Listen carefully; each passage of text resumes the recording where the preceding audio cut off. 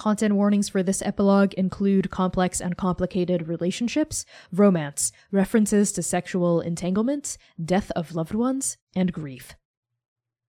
Epilogues Part 6. Voska. The year is 407 AT. Ox 3, several months after the stars came back. Summer light hangs above Zima Lake, Galtanger's rays glaring reflectively across the icy blue surface. Heat shimmers in the atmosphere, and yet the air remains chilly. The rest of Endake might be melting into summer here, but the commune is always cold. And this is where we find our story now, at the northern edge of Morose, where Zima Lake tapers off into a cliff's edge, and the Great Sigirni Salt Flats begin. A memory of the ocean shines in the bright, cold fractals of the waste. And standing in the middle of the ice, backlit by this cliff, is the hut. A wooden and hide hut, its edges lined with fur and straw, a thick, woven mat insulating the cracks between floorboards. This hut has legs. Blue legs. Blue lizard legs, to be exact, hunched low against the ice. Sharp, ridged talons stand upon this ice, perfectly still, each coal-black claw the length of a longsword. A little chimney protrudes from the roof, venting thick columns of steam up into the summer sky. And 10 feet away from this hut, swaddled in scarves and furs, we find Costas. Their dark brown skin is beaded with anxious sweat. Their hood is pulled back, revealing a handsome face cut in half by ice. Twin swords are strapped across their back, and they are nervously consulting a slip of paper in their hands. A letter. A letter they are currently reading out loud, trying various different angles for. And next to Costas is you, Voska. Costas is in the middle of saying, okay, hello, Karal. I know it's been over a year since we spoke.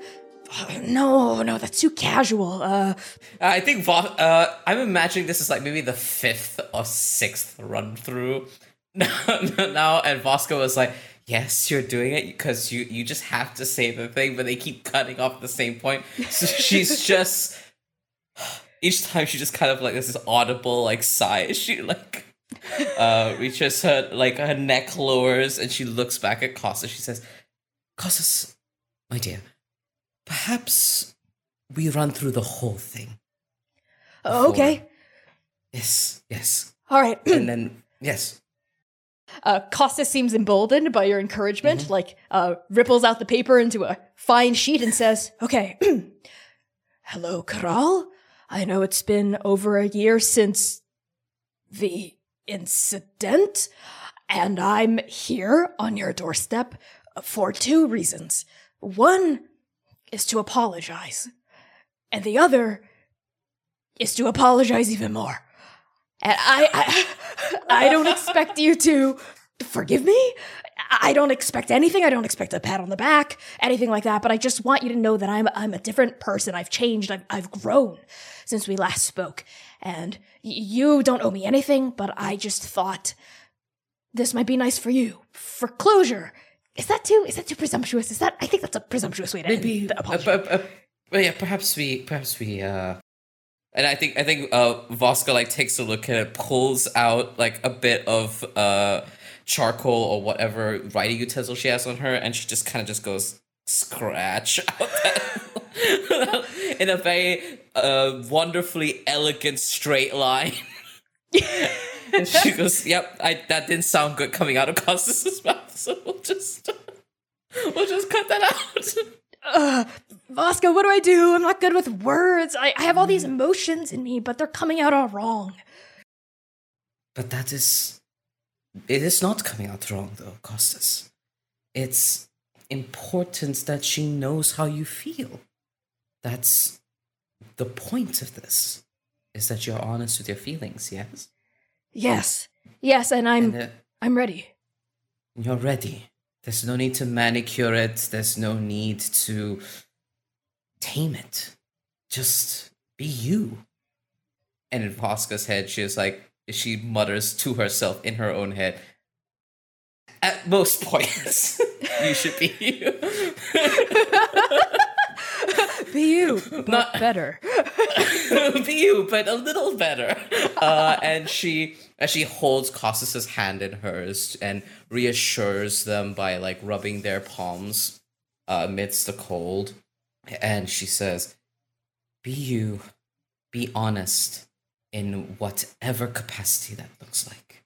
And I will be right here, no matter what happens. And if it turns for the worse or there are heated words exchanged, know that if you need to leave, I am there as well. Thank you, Voska. That means a lot that you're here helping me through this. I never would have even written the apology in the first place if it weren't for you. And you'll, like, bail us out if she, like, decides to try to kill me, right? Yeah, I hope that it doesn't turn that way, but if it does, I will, yes. I Fingers crossed. Bail you out. All right, then. Which awaits. Costas takes in a deep breath, closes the gap between themselves and the lizard legs that are kind of, like, hunched on the ice. And as they approach, you see the ribs and the walls of the house breathing. Like, it's like the house is like an actual living thing. Like, the walls expand outward, then in, and then outward, and then in as Costa steps forward. They take in a deep breath. Hello! Kral? Are you there? Inside the hut? It's me! It's Costas. I want to say something to you. It'll just take 5 minutes of your time, and you can tell me to eat shit if you don't want to talk to me, but... Hello? The house just breathes in Costas's direction, and then it tilts forward. At a 30-degree angle, the front porch slants down and then touches the ice as the front two lizard legs bend as though bowing. The front door, which is this cute little thing of wood with, I think, a little star-shaped viewing window in the center, swings open forward, and rolling out is a rug, like a tongue of red, almost like the house is like exuding its mouth. Plop, plop, plop, like down the stairs and onto the ice. And then at the threshold of this hut, standing straight up as though she weren't tilted at a 45-degree angle, but like she's almost floating there like it's an optical illusion, both of you see a woman. A half-Leonin woman with a long, thick golden mane that tangles into a beard as well. And her face is soft. It's round and sweet like a summer apple, and her nose is flat and dark and wet like a cat or a lion's nose. But there's something in her eyes that are piercing and hard.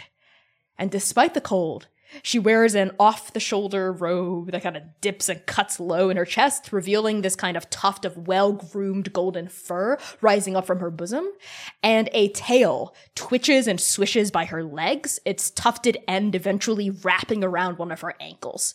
She is carrying in one hand a fan made of scales. They look like maybe snake scales, like molted scales, and perched on her other bare shoulder is a bright blue lizard familiar.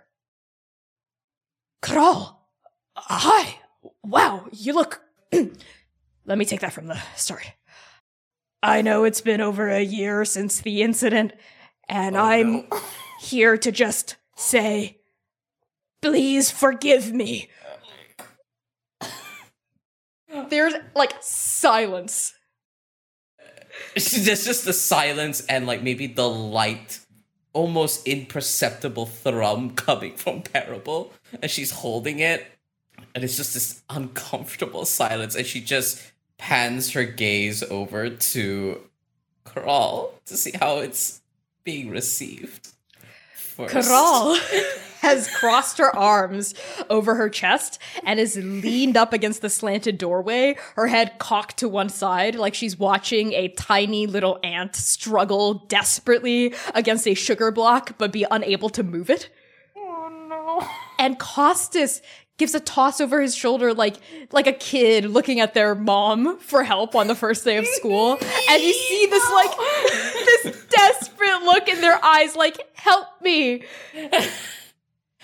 And I think Voska, noticing this, is weighing up a few options in her mind of where this could go. And decides that she's gonna first intervene verbally and say, I believe what Costas was attempting to say is that they are sincerely sorry. Right, Costas? And that you feel, and it's just like gesturing to Costas. I feel like I am I'm sorry. Coral's arms are still crossed and her eyebrows are raised like are you fucking kidding me? She like cocks her head to the side and gives Costas like a 1-2, like with her eyes looking up, down, up, down. And you get the feeling like she starts tapping a foot and the lizard on her shoulder begins to hiss and growl a little.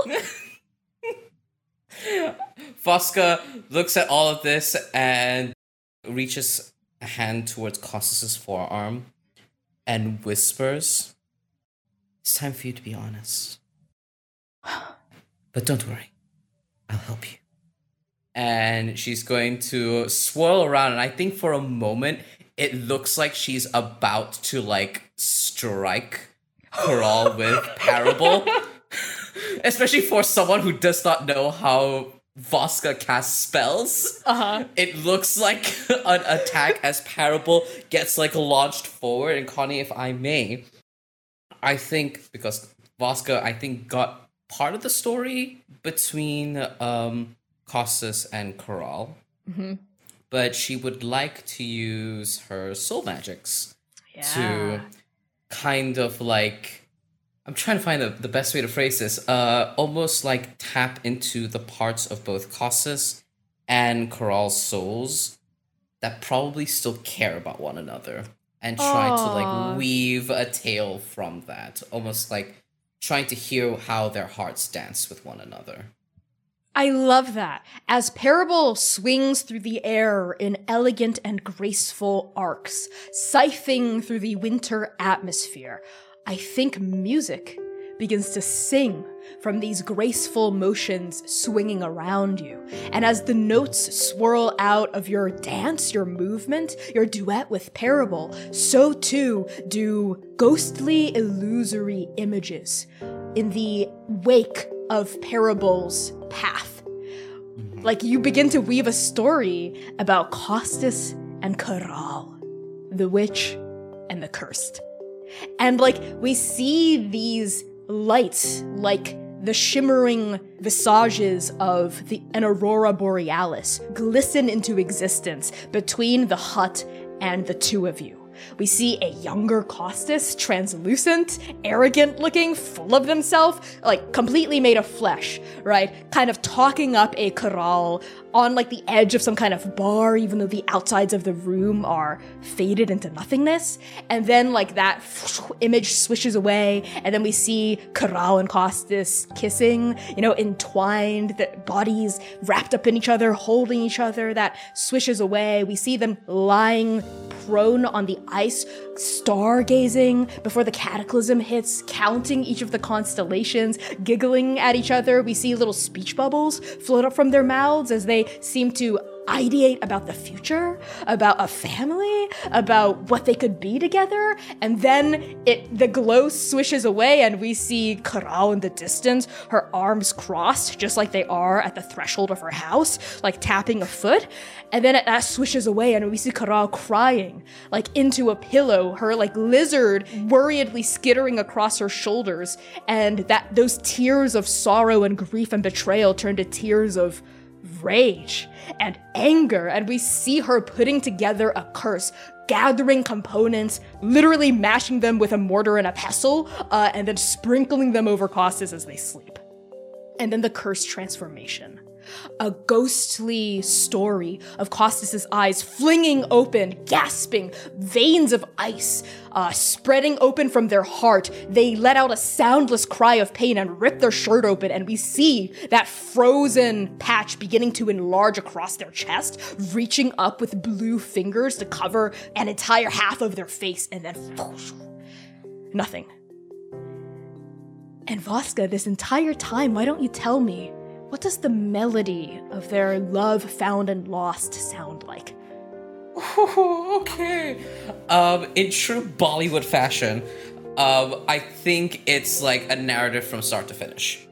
And as soon as she picks up the melody, Voska, being a woman of perfect pitch, and also master of improv, just immediately begins to jump into improvisational songwriting and singing at the same time as she goes through this.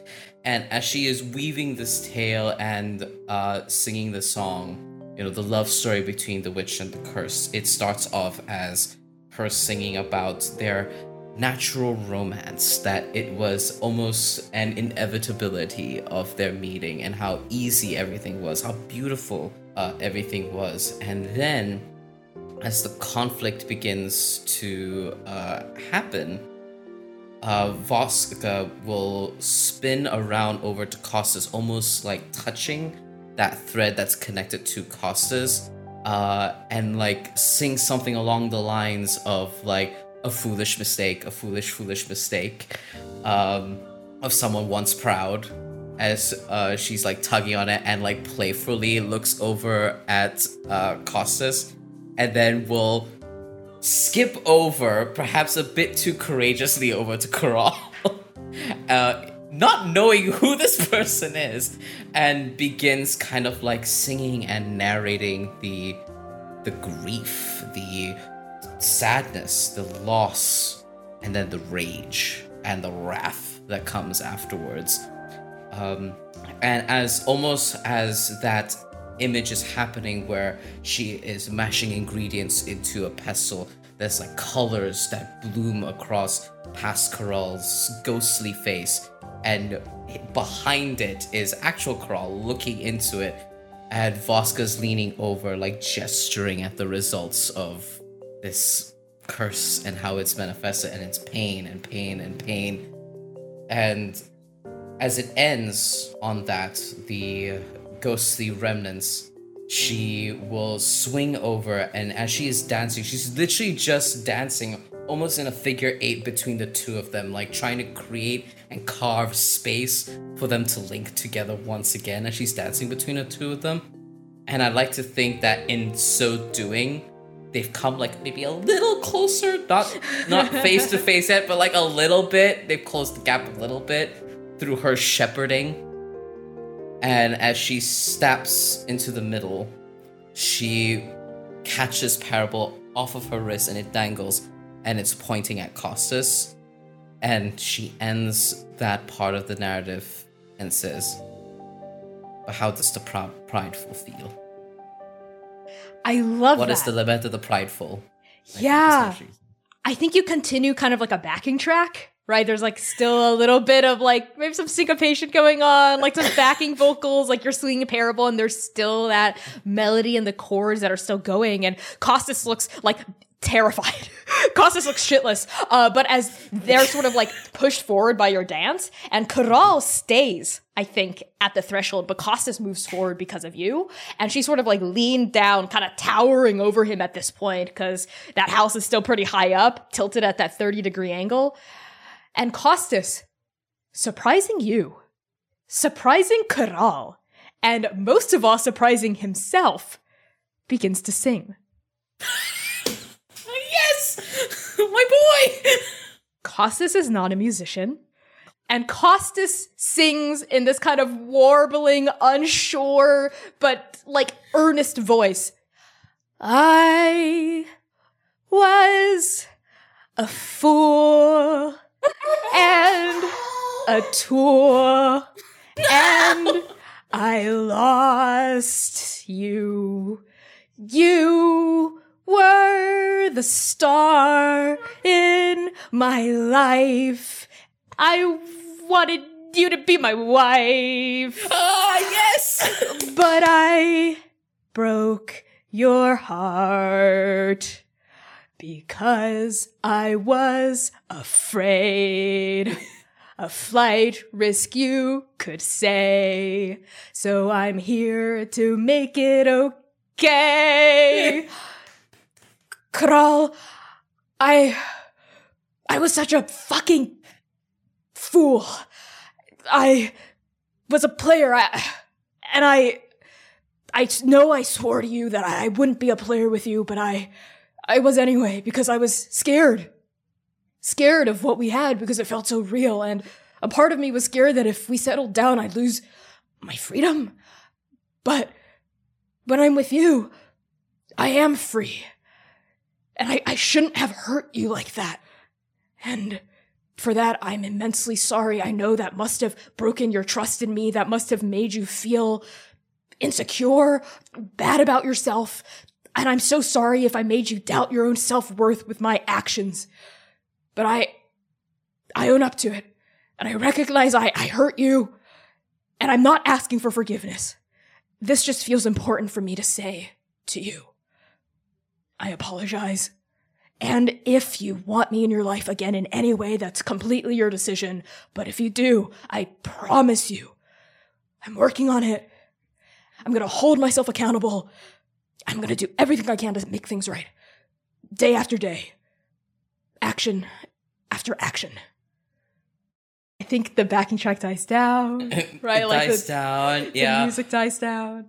Throughout the entire time, Costas is singing, like, there's a couple moments where Voska's, like, eyebrow twitches a little bit, and she just kind of, like, with Parable, like, mixes the audio, like, the wind beneath the wings, almost trying to elevate the honesty and sincerity, rather than anything. And then, she swings Parable around, and it's held less firmly than it was at Costas, but it wraps around her arms like a serpent, and it dangles off of her wrist, pointing towards Karal. As the music begins to die down, as she, almost as a gesture of, what say you? Karal's eyes flick to you briefly, and then back at Costas. This entire time, she had not reacted, she had not moved. It is like reading a statue. And then she says, finally, for the first time, breaking the silence, "The fool I cursed never would have debased himself with a humiliating performance like that in front of me. Maybe you really have changed, Costas." And Costas standing there, that letter still in their hands, but like torn a little bit from how hard they're gripping it, looking up at Karal with so much hope and desperation and sadness and guilt in their face. And Karal says, "I accept your apology." And Karal lifts a finger with a perfectly painted nail. "I might even be amenable to trying things again, but not now. Not immediately. I do, however, appreciate the gesture. Honestly, the curse I laid on you is already lifted. You have given up your pride, your fear of dedication and intimacy. I can tell from here my magic no longer sits on you. You can let go of it now, if you want to." So, that moment is now, right? Because you're saying you forgive me, and now I get to decide whether or not this goes away? You do. So what'll it be, Costas? Will you melt your heart? Poignant pause. They're looking down at that piece of paper, the apology. And then they look back up. And they say, "Thank you for hearing me out, Karal.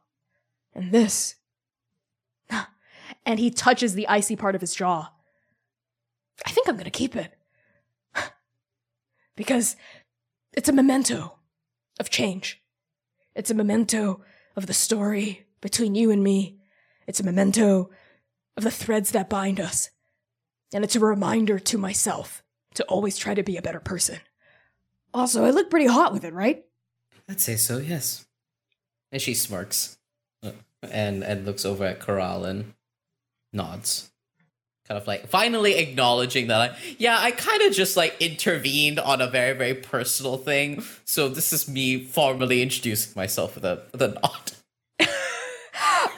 And for the first time since meeting her, a smile spreads across Corral's mouth, revealing these sharp-filed lion-like canines. And she actually pushes off the threshold and uncrosses her arms, and the lizard relaxes and skitters to her other shoulder, and she snaps the fan shut. Well, now that that's out of the way, Costas, Paragon of Nitbusa, if I may interest you in a cup of tea. Voska looks over to Costas and like holds onto their shoulder and like squeezes it proudly.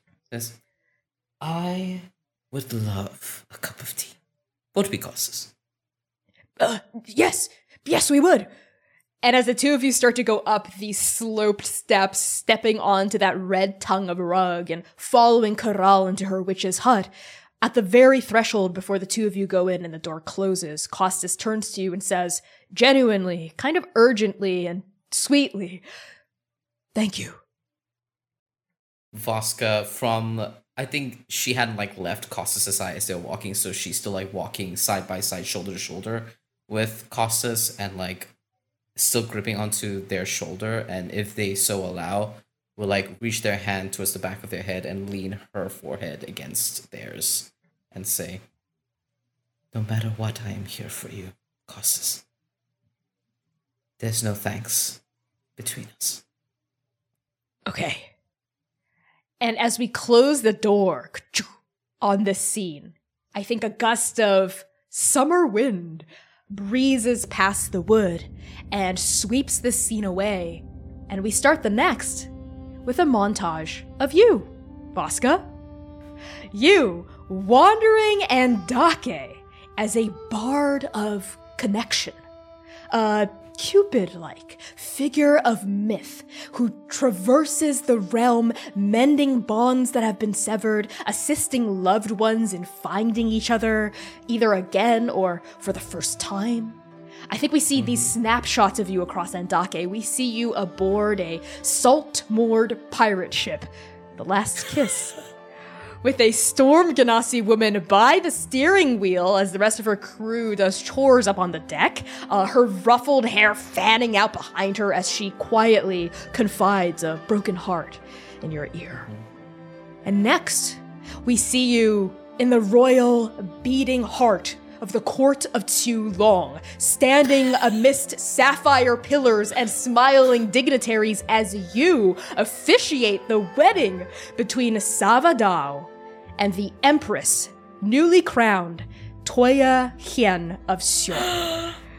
And amongst the audience are all of your friends, the paragons, the keepers, the alliance leaders. We see the now retired Xiongzhen and, of course, Oka beaming with pride as they watch their younger sister ascend the throne. And next, we see you on the parched banks of Rangapuni Island, consoling a broad-shouldered but very gentle Minotaur person. And I think we watch as you usher Koi through the motions of a bond that wasn't meant to be, and you direct their deep well of affection, their great capacity for love into a new direction. And next, we even find you in a cluttered artificer's workshop as you help Tamba and Xiaohu find a perfect cadence, a most beautiful rhythm of working together, side by side, as the champion's most trusted confidants.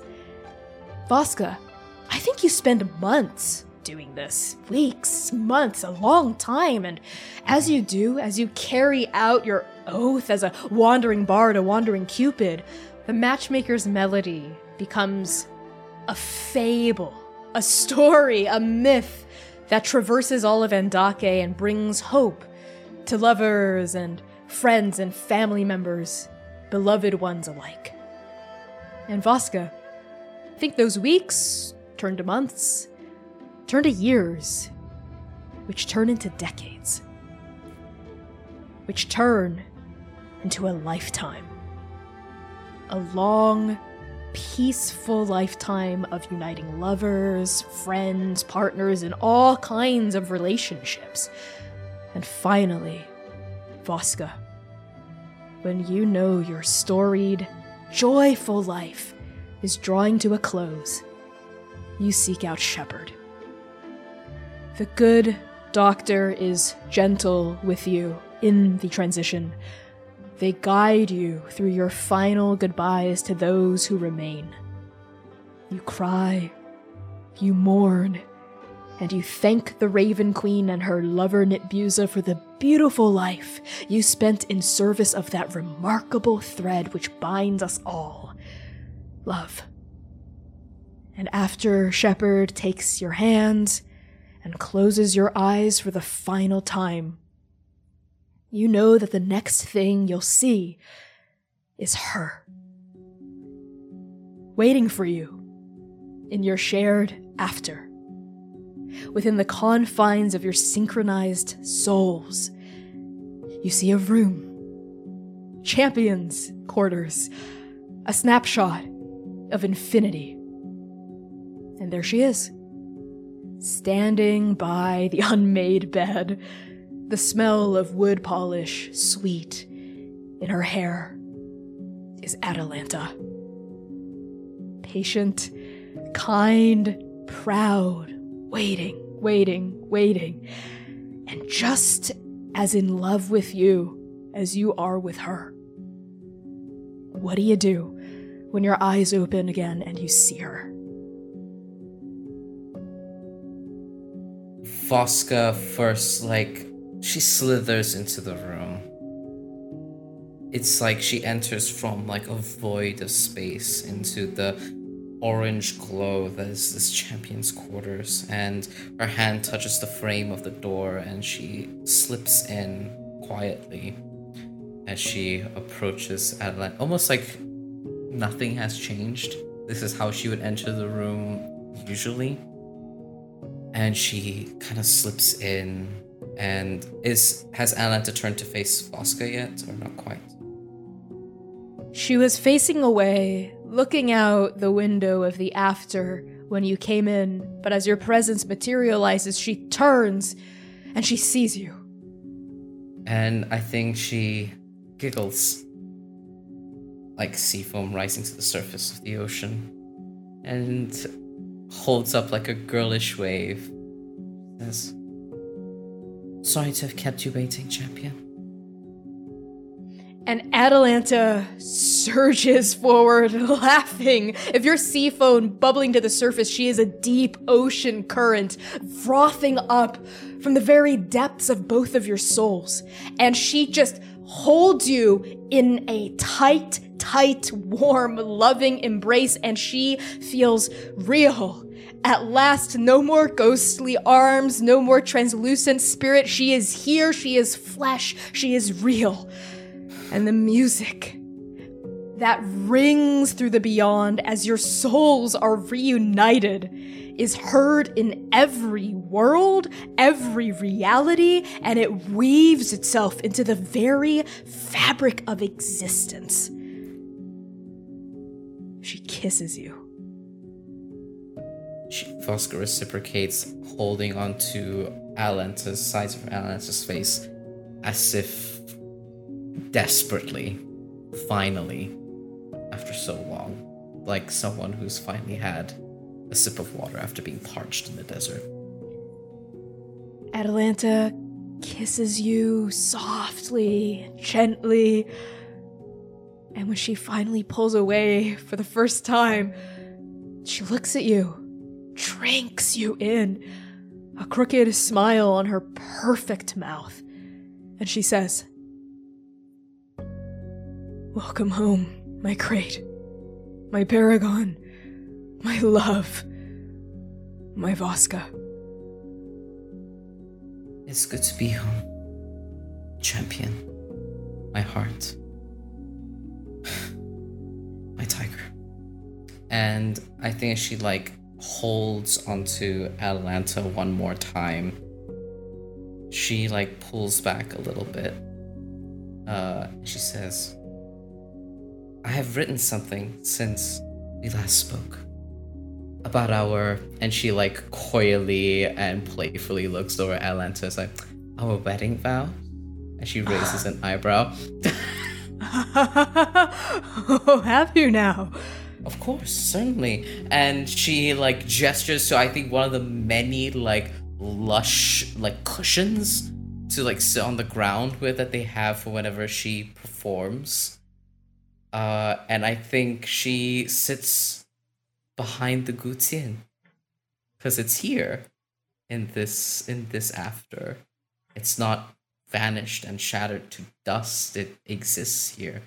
And she plucks at one of the strings and it's tuned perfectly. The wood has been maintained, and she kind of sits down, readies her hands, and looks over at Atalanta and smiles. Begins plucking. You are the beginning. You are the end. You are the triumvirate of time. You are the ocean. You are the shore. And you are my soul's greatest companion. Were you lost as well, drifted to a land far from me, my dear? When I finally found you, my eyes glittered like the lost stars above us. And I think as she says that, she like gestures to the window of the stars and the space, the void, the look of eternity that shores out from that window. Should time permit me a second chance, I would plead your forgiveness. For the moment your eyes would meet mine, all of my mistakes would be undone. And I wrote this song for you, tuned to your favorite scale. I've gathered your piercing gold smiles, strung them together and wove these vows. For all of life, for all of death, I would choose to be by your side. Through eternity, through ever after, I remind you how much I love you. And at the end, at our return, I promise to find you and love you all over again. And even when our time ends and we embrace salvation's embrace, I'd leap into it with you, just like I did all those years ago. And I think as that last line is said, there's almost like a ghostly image of the moment Voska leapt from the stadium banister, ripping her sleeves to form a meteor hammer after Atalanta. And that's the final image that kind of shows as she leaves these vows. As that final note rings out in your shared after, in your intertwined souls, you see Atalanta's eyes are full of tears. And she's smiling and she's laughing and she's saying, oh, fuck Voska, my vows aren't nearly as good. I think Voska like pats her hands down to stop the thrumming of the strings so she completes her song. And she gets up, hearing that kind of like, you just did that, what am I supposed to do? I was the former champion of the ball, what do you expect me to do? Kind of face that Atalanta would have, and she kind of like walks over to where Atalanta is, kneels right where she is sat, and just leans against her shoulder, hooking her arm underneath her muscular one, and leans in, closes her eyes, and she says, I don't need you to compose me a song, Atalanta. Tell me how you feel. How you really feel. And she does. And what she says is perfect.